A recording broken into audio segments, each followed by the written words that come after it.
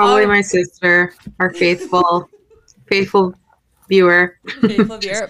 Alrighty, well, hello and everybody. Welcome back to the Comeback Podcast. This is season 2, episode, I believe, 7. This is crazy. It's just flying by. Yeah, we have a beautiful guest here today, but before we jump into that, we're just going to do a quick check-in. How is everybody doing? How's this week? Today's a really big day for Shyla, so we're going to, we are going to focus on that and then kind of just get into some conversations. But yeah, so Shyla, tell us about how's your day? Good. It's exciting. Myself and the guest that we are having today, Merica, just graduated as 500-hour yoga teachers. So we're kind of riding the high with that. Super excited.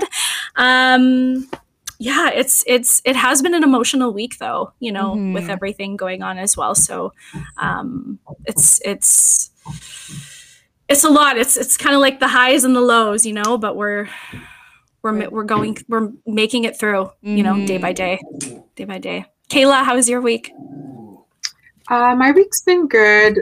Same as you both. It's been pretty tough with the most recent news that's come out from Cowessess First Nation. So that's been really heavy, really tough. I took a day off of work just to practice some self-care and kind of do some healing and things like that, or like, I guess, yeah, as best as I could. Still pretty shocking and devastating at this point, but for the most part, things are really good. How's your week going, Alicia? It's been good. Things are pretty good right now. Like we're getting into like a good routine again. Hunter and I, moving kind of put us like in like a really weird frazzled type, but now we're kind of getting back into our little routine and we're just enjoying it. Hunter was sick this week, so that was scary, but he's good now. And it's been really heavy, and I kind of want to just take a moment and to like think, like, you know, us as Indigenous women, like, you know, if our grandparents were one of those children that didn't make it home, you know, like we wouldn't be here, like we wouldn't have this life, like we wouldn't be able to continue on. And so, you know, like I've been really reflecting about this, and to think like each one of us is like either second or third generation from residential schools, like everybody that we know. And so, you know, I've been really struggling with, doing the podcast. I think even at this time, like when we are, you know, with what's going on in the world, but then also knowing that like we still need to be having like these conversations, we still need to be talking to other Indigenous people, because it's so important to see that we are still here, that we are still claiming these spaces, that we are like, we didn't get to, you know, taken out. And but it's tough because, you know, what's going on, you don't really feel that you want to have these conversations because it's so, you know, heart-wrenching. And, you know, the discoveries, and, you know, Canada had only said that there was 6,000 children that have died in residential schools in the 100 years that they were open. But, you know, we've done I think 5 schools, and there's over 1,300 children and people in these graves. And it just doesn't make sense. Like there's 139 schools within Canada, and we've only discovered 5 of them. So the numbers in the weeks and the coming years and the months ahead are going to be tough. But I think like really taking in that moment and to reflect into this, and like always continuing to know like what we're doing here on the pod and talking to people, and, you know, just knowing that like these like Indigenous excellence is it, right? And you know, our guest today is from the States, and looking into the States, I think there was like 350 residential schools out there. I'm not familiar with the States, so I can't really like share too much about it, but I just seen a post, and it kind of just shocked me because the States haven't really even taken into acknowledged it, right? And so there's a lot of emotions with that as well. So that's kind of my thoughts and feelings about that today. But I was hoping to maybe do an episode about intergenerational effects as well, kind of in the coming weeks, and to, you know, see how does that really play a part in each of our lives, and how come our people are the way that we might have facing with like addictions and stuff like that. So that's kind of something that I was thinking about. We can kind of focus on maybe an episode or something. But yeah, that was a big check-in. But Shyla, introduce our guest, because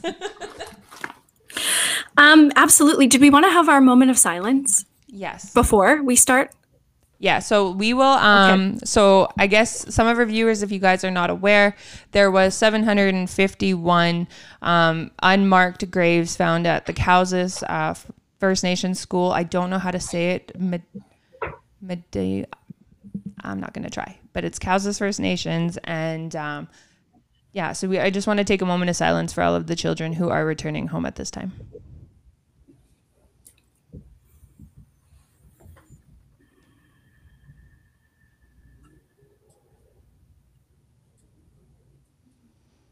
Alrighty. Thank you guys so much. Let's introduce our guest and get the show on the road. Absolutely. Well, I am so excited to announce a friend who I have just met through yoga teacher training. Her name is Merica Cummings.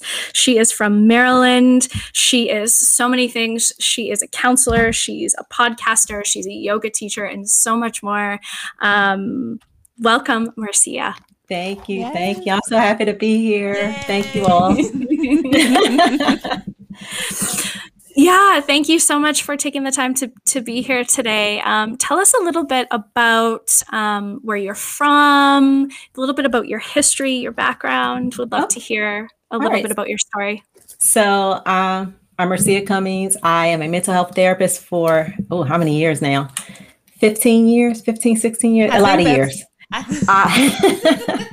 I am, I say I'm the name of my podcast is the Curbside Counselor. I call myself that because in my office, you're going to get everything. I'm cussing at you. I'll throw a pillow at you. I have native drums playing, make people get up to stomp. Like, okay, you got to get this energy out of you.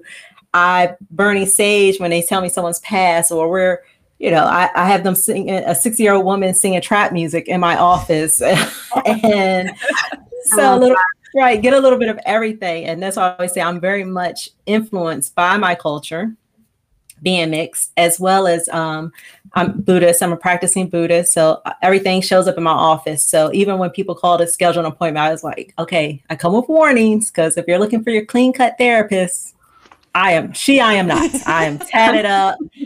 And so yeah, I'm a little bit of this and a little bit of that. Amazing. Where is your reserve? So we don't have a reservation here, but my tribe, Piscataway Kanoi, I'm still on the homeland generationally. So that's why when people are like, oh yeah, I moved here. And I'm like, yeah, no, always been here. Part of me has anyway. I'm like, this half's always been here. The other half, we were kind of forced here. So I think my thing was I said part stolen, part robbed, pick one. Mm-hmm. So it's still interesting for me to still be here, and often wondering like, what did my great grandparents do here, and beyond that, and what were their lives like before that first contact? Because you got to think we were one of the first contact tribes here with the Catholics. Yeah. Wow. John Smith made his way here in his unfortunate travels. And like, it's just so like, and even like having, cause being Afro-Indigenous, right? Like, so you're kind of like, you're mixed, right? As you say. And so like, you have two very intense histories with, not only Indigenous, but then you have, Afro and being, enslaved and coming, forced into the States and that whole slavery era. And like, so you got a lot of, got a lot of baggage. Intergenerational, not baggage, but a lot of like intergenerational effects that plays on both sides, right? And so, to even just see like the way that you're at and like being the mental health therapist and like having your podcast, like I was listening to it and I was like, yes, girl, yes. Like, like we have so many like similarities and like our core values that, what we were doing. And like, again, like if you guys just jumped on, she's the host of the Curbside Conversation. Counselor. Yeah. Counselor. Oh goodness. No, it's funny because it used to be called Counseling Conversations and Motivation. Okay. So that's where it came from. So the first episodes all had that name, and then I changed it last year to my nickname that I gave myself, the Curbside Counselor. That's why the confusion. Yeah, I love it because I was just listening to the episode today, and I swear it was. You're like, because when I made the thing for online, I put conversations. It's all good. But yeah, like it's crazy to like think like, you know, and like you're in like a mental health therapist and like, you know, you're doing the damn thing and, you know, you're taking on other people's, you know, traumas and you're helping them work through it. And so you have to have like a good understanding of like your own, right? And so, but can you share a little bit about like how you kind of got into that? Because you've been doing it for like 15 years. Yeah. So you have to think, I've definitely had to work through my own traumas. First of all, it wasn't you know, you didn't talk about being mixed. You were, especially here in Maryland. So Maryland, DC, and Virginia, you were either black or white. There was no, so you got to think the paper erasure of indigenous was already there. Mm-hmm. So even though I knew family wise we were, but that kind of just stayed where you were because the moment you said it, people just looked at you like, really? So trying to first even figure out my own identity and then losing the fact that I had to stop trying to prove it. Mm-hmm. Oh, but I am indigenous. Oh, but I am black. I'm black enough. I'm indigenous enough. Instead of just saying, hey, I'm both. Mm-hmm. So going through that and finding my own way and embracing everything that made me me. Mm-hmm. I always knew I was going to be a counselor. Like I literally in middle school thought I was a counselor and would always give advice and everything. So that piece was easy. But even as a counselor, I had to grow in my identity because, you know, there's a certain way you're trained that you show up like this. You know, gotta be, you know, hi, how are you? And how's life? And that's not me. No. Mm-hmm. So trying to put that in, like, I think if my professors now saw the tattoos and everything, they're probably like, oh. Some of them are like, yeah, Merica was always the wild child anyway. Yeah. And then even as I'm showing up as myself, interjecting my culture into this framework, and it really feels, because there is a difference. As for instance, I always think of healers in indigenous cultures, we're a part of the community. But as a therapist, as a healer, we're told, oh, you know, you have to stay disconnected. Mm-hmm. But that just never felt natural to me. So trying to find this road that I was comfortable with that allowed me to stay connected to my clients without being reported to my board, for instance. Mm-hmm.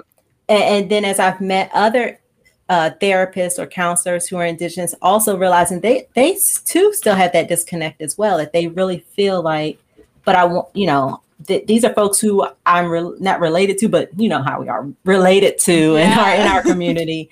And just kind of finding that balance too. And like, I just like think like, cause even talking like, you know, the traumas and you growing through yourself and, you know, finding that identity. And I'd seen this thing and it's like, you don't have to be put together to be able to help other people. Like you can be, oh my goodness, you can't bring a dog on here. I love it. I knew she was going to start barking. So. I saw her barking coming, so that's why I was like, "Oh, let me get her now." I'm like a huge dog lover, but like I had like seen like a quote about there's a furry thing. Oh, this is Shiva. Sorry, Shiva. That's okay. Shiva's going to start barking if she didn't get picked up. Shiva the diva is what I call her. Yeah. To diva, we love her She already. wants to join us on the podcast, so. Yeah, she's a cute little pupper. Our other guest, Sheba. Yes. But oh yeah, that's what I was saying.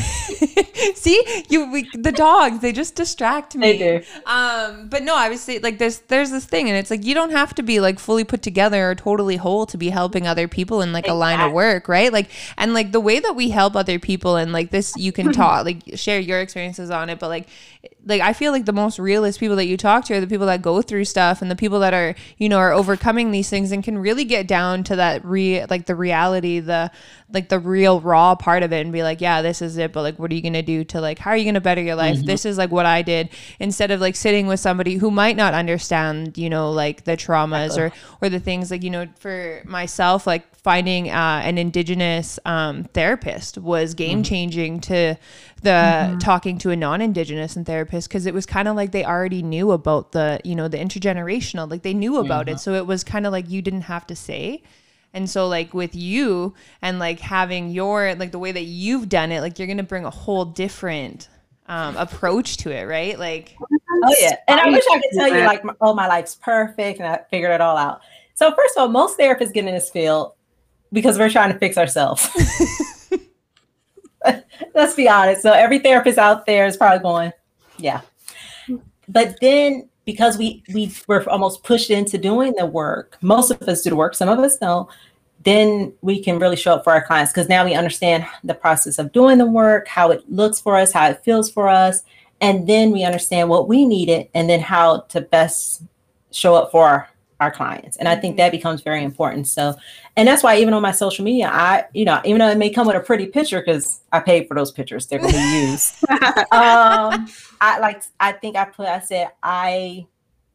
What did I put last night, or this morning? I'm now basically I'm showing up more authentic, that I showed up in my survivor mode, but now I'm showing up in my thriving mode, something like that. And it's important because I don't want people to think, oh, I always have it together. That no, even when I have it together in this instance, there's still work to do here and there's still work to do here. But I'm so open to do the work because I don't ever want to stop, because healing is not a destination. You don't get healed. You're healing until the day you die. And so even us showing up here today, like you said earlier, we are literally showing up for the ancestors. Like these children, they're not being discovered. They're showing themselves to us. That's how I feel. I really feel that, like, think about it. They've been there this whole time. They could have been discovered. I understand they weren't pressed to find them. I know that much. But I feel like they're showing us because they're letting us know something's coming, something big. And even though, yes, we're seeing this in Canada, it's working its way down. And we're talking about the United States. We're talking about Mexico. It's a rumbling coming. I always say this is the ancestors calling. I don't know what they're going to say, but I'm going to sit back with my popcorn ready with my tea. And so the work we're all doing, even this podcast, is powerful because we're putting our voices out there, speaking up for the voiceless folks, these children that couldn't speak. They've made this possible. And just so our healing impacts them as well. And that's why they're letting us know whatever we're doing it right. That's why they're showing up for us. I think actually some of the numbers that we posted on our post, correct me if I'm wrong, I don't know all the states, but I think one of the numbers was from Pennsylvania. Oh, so I think, yeah, I'm just going to go back to our post, but I believe, yeah, one of them was. Right. And remember, our Debbie Hallan is open investigations now. So the United States won't be able to duck out of this one. Carlisle. PA. Yeah. There was 180. Yeah. Oh, I thought that was in. No, that was the PA was stood for a state. Pennsylvania is not it? Yes. Okay. Oh, I thought that was. It's not PA like Prince Albert. No. Okay. Because all of our other places have the province beside them. So. Okay, so we are adding. Yeah, So, I think like there was this picture that I just seen. I think we had shared it on the comeback too, and it was like I forget the artist, but it's like it's a child underneath, and then it's like a light down, and I've seen it. And it's beautiful. Just so like, oh my goodness, like they are showing ourselves like there's something that's going to change. This is revolutionary. We are this is the time of healing, and this, like, we can't turn our eyes, and I think we've spoke about this on the pod as well. Like, I've never seen so many non-Indigenous people speak up about these issues, and it makes me proud that a lot of my friends are finally speaking up because they're educated, and now they're actually seeing the numbers and they're seeing the realities. And so I think now, like, it is going to be a ripple effect. It is going to make change. We are not going to just continue to sit there. And I think recognizing it and allowing us to heal through this, right? And it's going to be crazy, but it's going to be so good, and it's going to be tough, but I think, like, this is the way of, like, reconciliation, right, at the same time. Because healing doesn't happen too often. We're looking for healing to be like this rainbow over our head, hair flowing in the wind. I know I don't have any hair, but just go with it. Hair flowing in the wind, and just like, that's a peaceful moment. But the real peace we're going to be getting is going to come from chaos. That crap is going to burn down, burn up, and we're going to be like, finally, because we're not quiet anymore. We have podcasts, we have video, we have people putting those emotions out. It's just not like they discovered it and now it's just in the newspaper in Canada in a small little area, but I'll never hear about it. here in Maryland because, you know, that's over there. Or you won't hear about Carlisle because that's in the States and Pennsylvania. Like now we all, and it forces us all to connect. So it's not even just like, oh, this is just the indigenous in this small little pocket here. And oh, this is the indigenous in Maryland or PA. It's all of us. We're all seeing this and we're all feeling the full impact of it and feeling that call from our ancestors. And like I said, this is, I've just got my, like I said, I got my tea. I'm just like, whew, let's see where this is going. I'm ready. And for those of us who don't know, do you know how many schools there were in the U.S.? If I remember I know it was over 300. It was over 300. I can't remember the exact number because the number has changed too. And I think because some of them weren't reporting themselves as schools. I'm looking on Google right now and it says like the figures include it says 45 on reservation boarding schools, 7 off reservation boarding schools, 14 dormitories. Yeah. Like, see how so they're like, they're not right. saying. And so that's why it looks different. Cause I think when I originally started learning about the schools, I think it said something like 20 schools. And I remember thinking that doesn't sound right. But then, like you said, dormitories, boarding schools, on the reservation. So those were excluded out. So the number grew. And that's why I think it's like at 300 when they really put the full light on it. So, so just like Canada, because I think a lot of times people were feeling like, oh, well, that's Canada. We don't have that here. And I'm like, yeah, we do. Yeah, we do. Yeah, we do. Come on. And that's why I said it's coming down. Yeah, the States has some pretty dark history too, right? Like, there's so much. And I mean, like you understand both sides of it, right? And so, I mean, on both sides of your family, which is crazy. And you got to think the boarding school, what was it? Kill the Indian. Inside the child. Yeah. Save the man. And then the slavery aspect. Yeah. And so then, right. And then you add that piece of it of just having your freedom completely taken, literally removed from your land, the only land you've known, brought to this strange land, and then just killed, murdered, raped, beat, and just like the indigenous, language stolen from you, clothing stolen from you, and just and then making your way. And even if you think about it now, not really belonging anywhere. Yeah, and like I have like a quick question, like, because like, you know, being Afro-Indigenous and being mixed and not looking like that normal Indigenous look, right? And so, you know, how did you kind of grow up? Like, when did you kind of really step into your Afro and your Indigenous and in like indigeneity, right? Like, when did you finally step into that and be like, I'm both? And like, or did you struggle? Maybe you didn't struggle and you knew. Oh no, I struggled because I remember in middle school, a friend of mine, we were in 7th grade, Charmelina, I'll never forget. And she was mixed. She's mixed black and white. And so when we're putting our race, and she says, oh, well, what do I put? And they said, well, you put black. And she says, but I'm not just black. And that's when it hit me like, wow, I'm just black. You know, at home, I was always told that I was mixed, but it was the first time I actually became aware of color. Like I knew it because, you know, I showed up in the world as a black woman before anyone sees anything. When they see my mom, they knew, but when they saw me, it was like, so where'd that one come from? Because my older sister looks more of the part, let's say that, but you know, she had the long wavy hair, and then this child comes, I got an afro or afro puffs because my poor family didn't know what to do with my hair.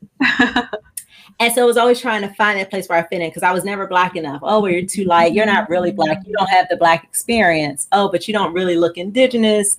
You know, I had long hair, but different hair texture, and you don't quite look, well, you know, except, but the cheekbones. Oh, I can see it, the cheekbones, which to this day, I'm like, what? That's all it took. As long as I had the cheekbones, that's all. And so so then it was on a period that I didn't identify at all as indigenous because it was just like, you know, it's just easy to say black people. But even then people weren't accepting of that. People would make comments like, oh, you can't just be black. You're too pretty.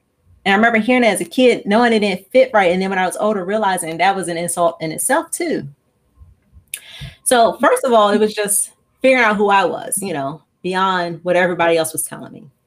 And so I was probably in my 20s when I finally just said, F everybody, who am I? and started doing that work to figure out who I was, and not worrying about that I had to look this way to be Black, but I had to look this way to be Indigenous. And then also even with my hair texture, learning to love my hair texture, because I grew up, my mom would relax it right away. And I was to straighten it. And so I hated my hair because I didn't have hair like my mom, my aunts, my sister. My dad's genes were strong. And so even learning to love my hair in my 20s, that I now I tell everyone I have all the ancestors in my hair, because I literally do. My barber cracks up to this day. He's like, because he has to cut my hair in so many different directions because I have so many different textures. And just learning to love every part of me, that no, I don't show up in the world looking like anyone but me, and loving it. And if someone, and not having to prove that I'm Indigenous or not having to prove that I'm Black, because I know who I am and I'm showing up in the world as both. But, you know, I'm very much aware that when I show up in the world, I show up first as a Black woman. Amazing. Thank you for sharing. I just wanted to touch on, I know we had chatted about it before, but the Sephora campaign, it was funny because when we first talked about it, I thought it was just broadcasted or posted within Canada, but the US saw it as well. So tell us a little bit about your thoughts on that. And so it may not be popular, but so when I first saw it, I was happy to see Indigenous women. But then I do understand also that so often Afro-Indigenous are left out the story. We are. So I get that piece of it too. I didn't like that we attacked the models, because I think, I'm guessing, I can't speak for them. I think that when they were showing up for all of us. And I was happy to see someone that looked like so many of my family, my cousins, my mother, my sister, my grandmother, like, and literally one of the women looked just like a younger picture of my grandmother, where it was just like, oh. So, you know, to me, I was so happy to see that. But I think I think for me, that leads us to a bigger conversation amongst ourselves. It's not that campaign's responsibility, it's amongst ourselves of how do we include everyone in this picture? How do we not leave anyone out? And also the anti-Blackness that does exist in throughout the country, and even in Indian country. And how do we have this dialogue that we don't get so mixed up in certain mindset that we lose ourselves in it? Because it's very easy to want to attack that campaign, but I still see the beauty of the campaign. I think it was very impactful, and not just that, because I always feel like as Indigenous women, we look like so many women across the world, that we're not just showing up for ourselves, we're showing up for other Indigenous groups in Australia. In, you know, if we look at certain places in Asia and even in Europe, who still practice some of their Indigenous culture. Africa, to me, they represent everyone, and the different African countries. So to me, it was just, that's how I see it. And as I say, it may not be popular opinion, but that's my take on it. I'm happy to see it. I don't take away from it, but I do want to see other Indigenous that do show up and look like me and everyone else in my family too. And I think this just opens the doors for that. Yeah, and that's how I see it. And that's how I see it. That this, I mean, think how long it just took for them just to get an Indigenous face on there. I mean, like, yeah, I think that the conversations are being had now, and I think that this, like, I do have hope that this is going to open the door for more people to representation. Like, I really do think so. Right. And that's why I didn't want to attack those models. If I'm going to get on someone, I'm going to get on Sephora. All right, well, where am I at? Where's this person at? Where's that person at? The companies to be all inclusive with all of us, but I'm not attacking anyone else that I know is learning and growing just like I am too. So, but like I said, I think it's beautiful. I'm loving it. I'm waiting for us to catch up here in the States. We're always last. I don't know, but I love it. And think about it, we're having this conversation where what we have if we never saw Indigenous face on there. We'd probably be like, why aren't we showing up on Sephora? Where now we can say we got the first step, but now we need more. Yeah. Yep. I love We're that. not done yet.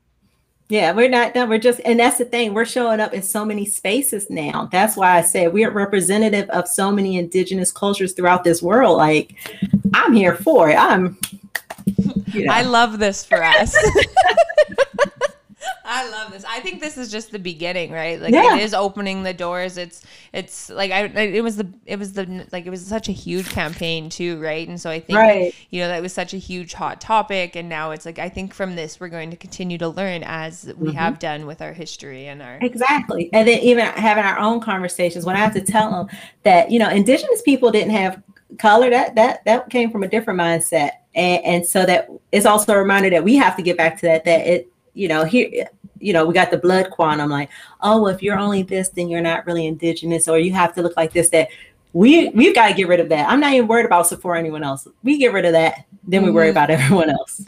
Yeah, the blood quantum in the States is crazy. I learned about that in university in one of my classes, that you have to like provide your blood quantum to be able to be registered to a reserve. Like if you the States and Canada, we have many similarities with it, but we have many differences with within the two countries. Like it's crazy.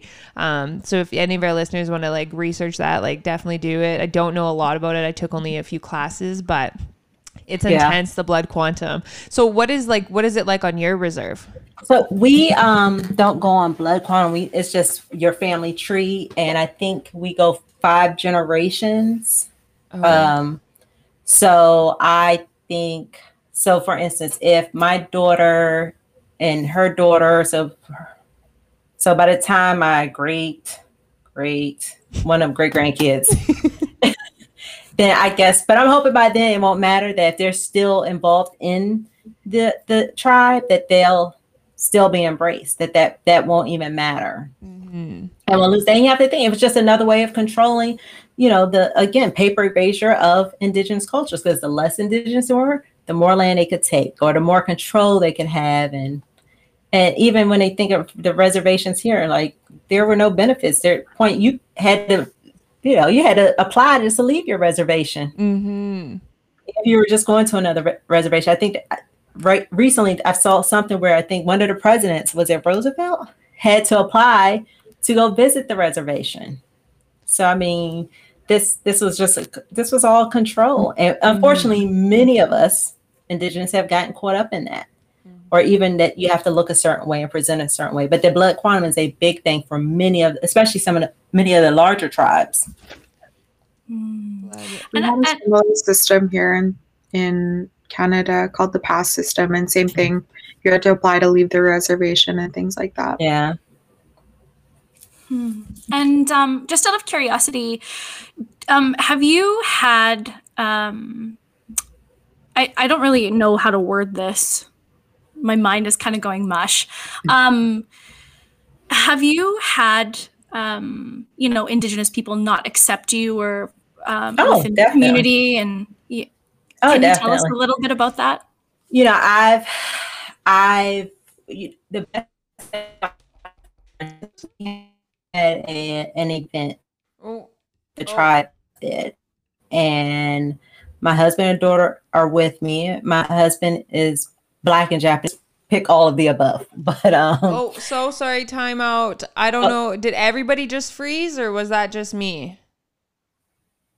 No, it was just you. Oh, I'm sorry, guys. Like everything just froze. I'm so sorry. I didn't catch any of what you said. You said all I heard was husband. Oh, no worries. So my husband is mixed Black and Japanese. And so he and my daughter are there.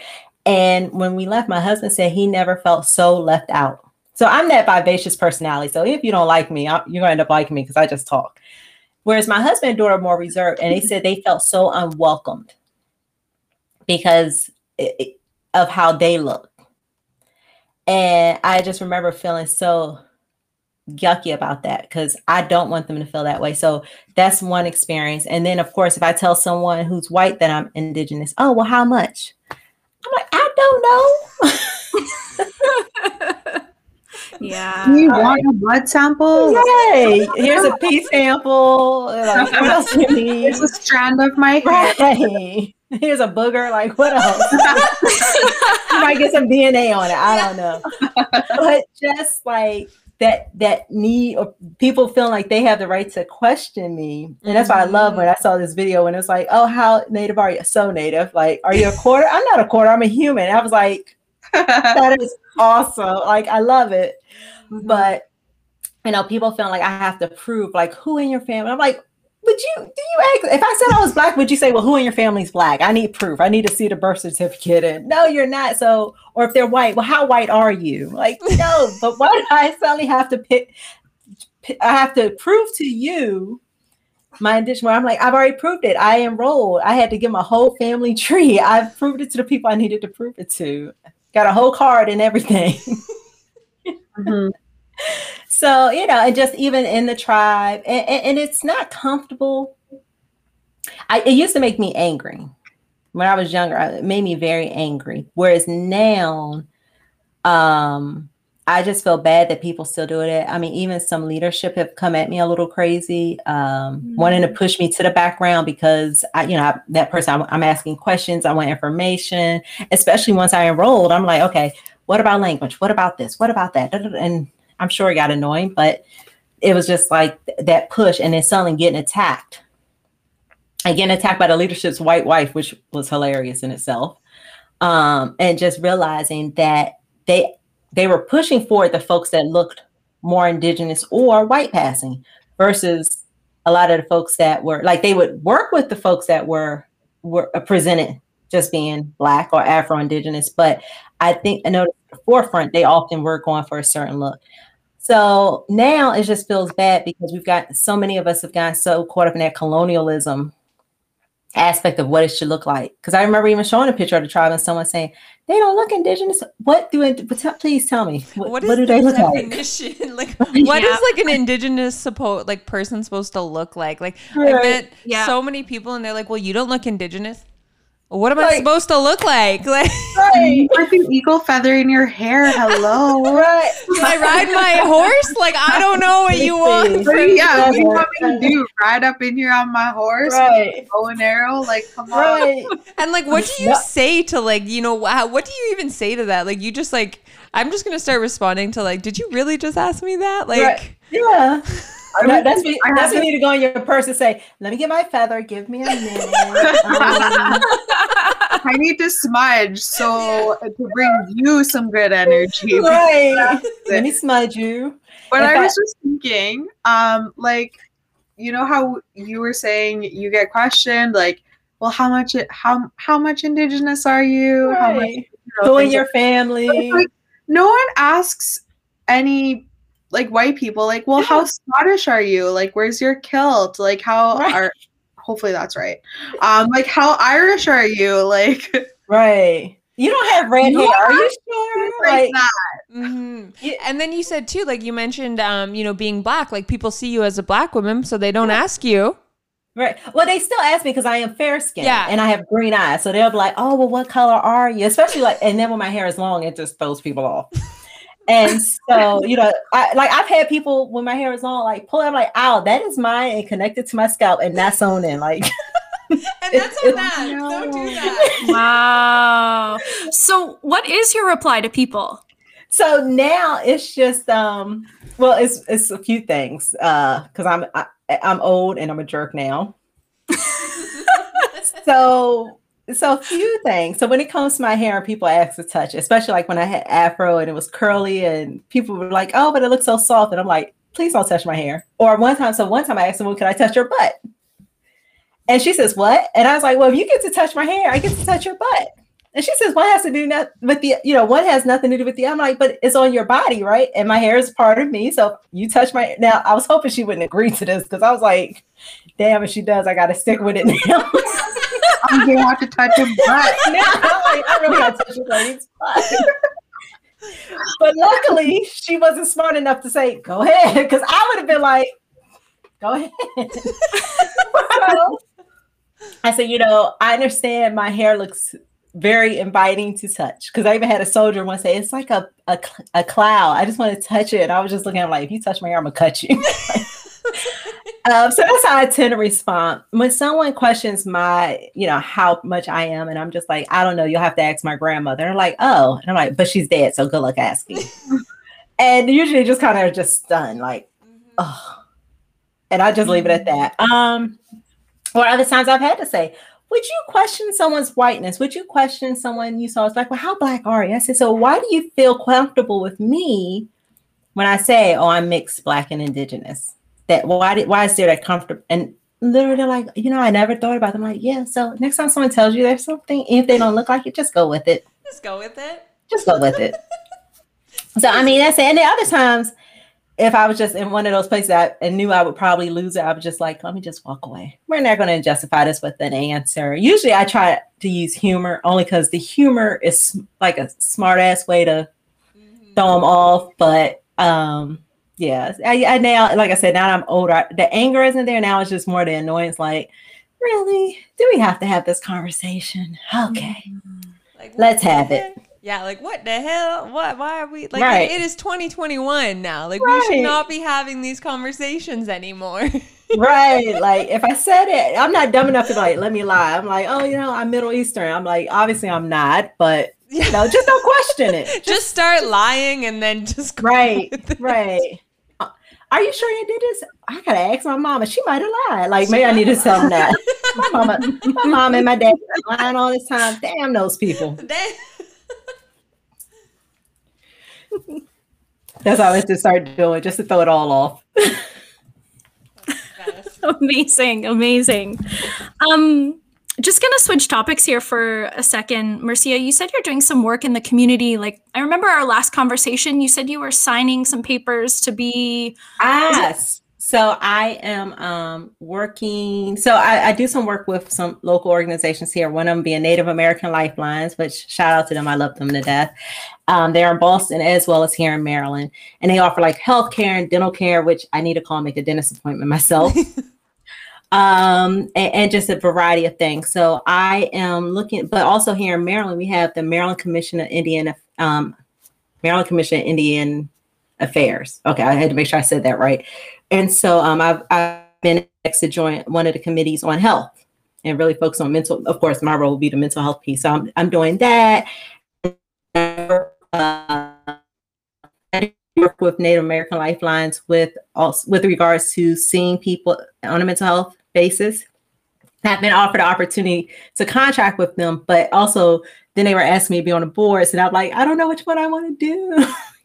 I like money and I like the help, but also on the board, it's like I get to really get involved and be really impactful there. So I haven't figured out which way I want to go with that one. But the Maryland Commission, I just signed the paperwork, like you said, and it was in my pile. I was just like going through it. And so hopefully that'll be starting soon and having fun there. That's awesome. Congratulations. Thank you. Like I tell them, I didn't, even when I registered with the tribe or enrolled to do it, but I was like, I should do it, but that I didn't do it to be like, oh, I'm a card carrying Native now. I'm fancy. I got a whole card. I did it because I knew I wanted to get involved, and not just with my tribe, but just throughout the world, and being a voice, an Indigenous voice, and as a therapist, having a platform to do that, and I tell people, using the degrees to my advantage. People think I know what I'm talking about, so why not keep making them think that and show up.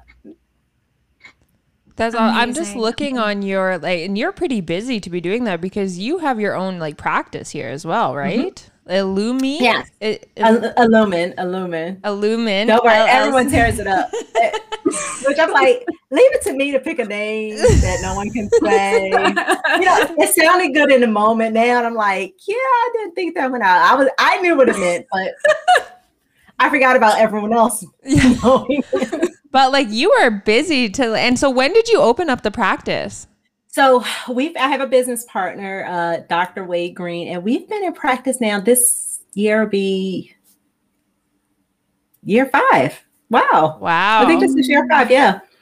That's amazing. And so, and it's funny because we had just moved into an office, and then a week later, we shut down because of COVID last year. I was like, yay. So my desk is literally still on the floor in my office. We now realize, we got to actually put it together and Because we have clients come in and I'm like, oh yeah, ignore the box and my chair's in a box. And What? So my office is a little hood right now. And so you had started your podcast right when the COVID thing had happened. Is that because you didn't say why you had not something about your jobs? So 2019 you started, right? So yeah, I started it right before. So that summer I started it. And then last year I was just struggling getting it done, trying to find time. And so I love recording, the editing part. Oh goodness, just don't edit. So only reason I have to edit is because I have what's called clutter. So I have diagnosed attention deficit disorder. And when I talk, sometimes I can get so into it that literally all you hear is what? And I will talk so fast that you can't understand what I'm saying, to the point I don't even understand what I'm saying. So I only edit for those moments because I can get so on a flow, and I'm sitting back, I'm talking, I'm having a good old time, and then I'm listening to it. I'm like, what the hell did I just say there? and I rewound it and listened again. Like, nah, I'm gonna have to re-record that section because I don't even know what I was trying to say. So then I got to go back, listen to what I was saying, and figure out how to add on to that. So that's the only thing I edit. Like my dogs have barked in it. I have all sorts. I leave all those in it. Oh, okay. Yeah. So I just listen forward, and it's called clutter. That literally, I always say it's my brain is moving faster than my mouth, and my mouth is attempting to keep up. And so it just sounds like a bunch of jumbled words. So anyone else with or what is it now? Not neurodivergent or attention deficit disorder or ADHD will completely understand what I just said when they're like, yeah, that happens to me a lot. Yeah, I got diagnosed with like ADHD in university in like the 98th percentile because I like to go big or go home, right? In all of them, so 98 average. Who wants to be average? Let's hit up the 98 percentile range, and I was like, oh, it all makes sense now. Why? Because you have so many like thoughts, and then you're like, oh my god, I got to do this like right now, and like. Yeah, it's intense. I don't know about, I probably go on tangents of like speaking on the podcast a lot of the time and you get into it, but I'm just like, that's me. Enjoy it. And it's easy, like interviewing, I'm fine, or doing this, but it's when I'm doing it on my own that the like, it's just like the rambling of words come out. I'm like, I don't know what I just said. Or I've even listened to it when I finally said it live and I've heard some episodes. I'm like, oh, yeah, I should probably edit that next time because no one's going to know what I'm saying. But they'll figure out the rest of the conversation later on.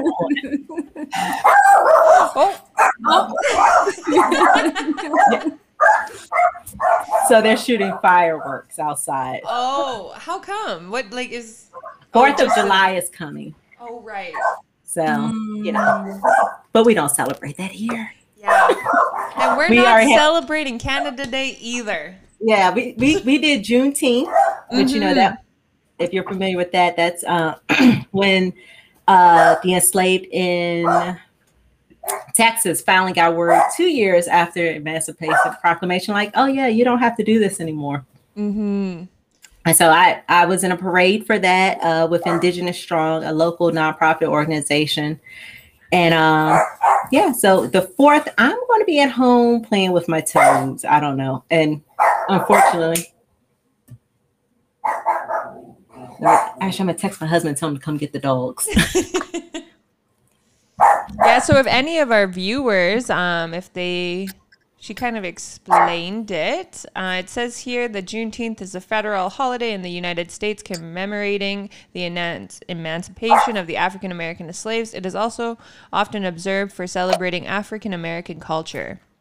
Originating in Galveston, Texas, it has been celebrated annually on June 19th in various parts of the state since 1865. Yeah, and it just became a federal holiday this year. Oh, so amazing.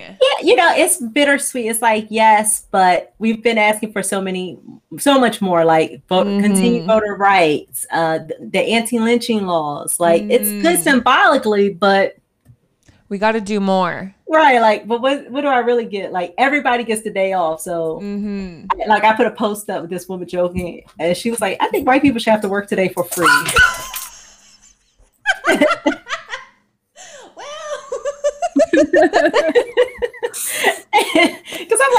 everybody gets it off. So even folks who wouldn't even celebrate, they're getting off. So what do they think of this day? So yeah. Well, and that's like kind of the same, like, you know, in Canada, we don't even have like an Indigenous, like we have a Indigenous Peoples Day. It was on June 21st, but we don't have a holiday for it. And it's like, we should be having holidays. So I think there's a lot of talk right now, and a lot of people across Canada right now are canceling Canada Day. Yes, a lot of towns and stuff like that are, you know, taking the time. And so it is a step forward. So maybe we will get a holiday next year to sit there and be deadly, you know? Right. And, you know, we have Columbus Day, and that's now, many of the states are now changing that to Indigenous People Day. And so they are doing it. Cool. But the problem with that is we have a lot of Italians who are fighting that because, of course, for them, Columbus Day is their holiday, which is interesting because it wasn't their holiday. So a little history fact, until maybe in the early to mid 1900s, because they wanted to show Americans, look, we've contributed to the American dream. So here's our celebration. So before that, nobody was celebrating Columbus Day. They weren't even worried about Columbus Day, but they wanted to be a part because as immigrants, they were being mistreated. Mm-hmm. Unfortunately, what's happened though is once they got that, now they've been ingrained into the American dream. They didn't take anybody with them. Mm-hmm. And if you think about it, that's the history of of both of our countries, in that immigrants would come, they would be mistreated, but once they were ingrained into the white culture and looked like and sounded like, then there were no more issues. But nobody turned around and said, but while we're doing this, what about, you know, Indigenous? What about Hispanic? What about Blacks? What about And that's unfortunate, but I think that's the big debate here with Columbus Day, because to me, it's a no-brainer. Why are we celebrating this? He was a child rapist. He brought disease. He destroyed the Americas and the Caribbean with disease. And that's why the name Savage came up. By calling us savages, it dehumanized us. And that it's like, oh, well, we can mistreat them because, you know, they're less than us and they're not as fancy as us. Yeah. Okay, now the other dog has decided he's scared of the fireworks, so he's joining us. So this is Chewy. Hello, Chewy. Hi, Chewy. Hi, Chewy. Hello. Oh my goodness. My dogs are outside. Their names. Get up on your lap. She'll appreciate the dogs' names. So I apologize for this. That's okay. So I was just saying that my dogs' names are Lentil and Barley. If you just. Oh. I love it. I love that too. I love it so much. They're the cutest. I was just talking, when you were talking about, you know, the immigrants and stuff, it kind of reminded me of like America being considered the melting pot, right? So like that analogy is that you had, like, when you came there, you assimilated to what American dream was, and this is the way that it is, and so you guys are kind of dismantling that at the same time. Yeah. Because it's not true. It also forcing us to for all these countries to look at that. I mean, even in Mexico, when they're just admitting to their Afro-Hispanic culture. Mm-hmm. And like, you have to think, no country in the Americas was untouched by the slave trade. So everyone needs to admit to it, so that if we want to heal, we gotta admit to our ugly past and own it and figure out, how do we heal? How do we move forward and get land back? Just threw it in there. I love that one. Just snuck that one right in. I love that. I just had to clear my throat. A little parched. That is the best. This episode has been amazing. I think it's the AC. Yeah, you know what? The dog's barking. Hello. This is amazing. Yeah, this episode has been amazing. We're already at 54 minutes. Does it seem like it's been 54 minutes? No, right? Like, I just looked. I was, damn, okay, we can chat. I love it. But I kind of want to know a little bit. I mean, there's a relationship between Shyla and Merica. Sorry. No, it's good either way. At least you got the Mer in there. Mer. I'm going to call you Mer. Right. Because normally, let me tell you, I get Marissa, Mersha, Marcia, and I'm like, There's a whole E there. Mercia.